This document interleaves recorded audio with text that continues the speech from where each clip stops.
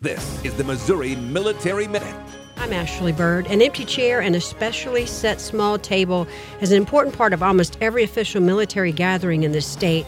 The Director of Public Safety, Colonel Sandy Carson, explains that's for soldiers who have been missing in action or prisoners of war. Symbolizing the frailty of one prisoner, alone against his or her oppressors. The cloth is white, symbolizing the purity of their motives when answering the call to serve.